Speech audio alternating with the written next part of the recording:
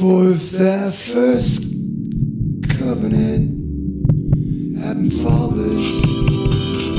there should no place have been south with the second.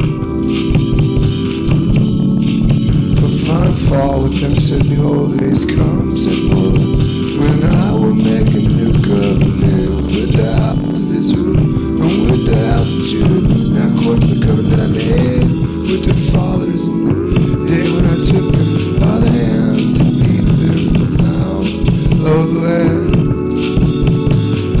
of Egypt, because they continue not in my covenant, and I regard them not, said Lord, for this is the covenant that I will make with the house of Israel after those days, said Lord. I'll put my laws into their minds and write them in their hearts, and I will be to them a God, and they shall be to me a people, and they shall not teach every man his neighbor and every man his brother, saying, No, Lord, for all shall know me, from the least to the greatest. Praise the Lord.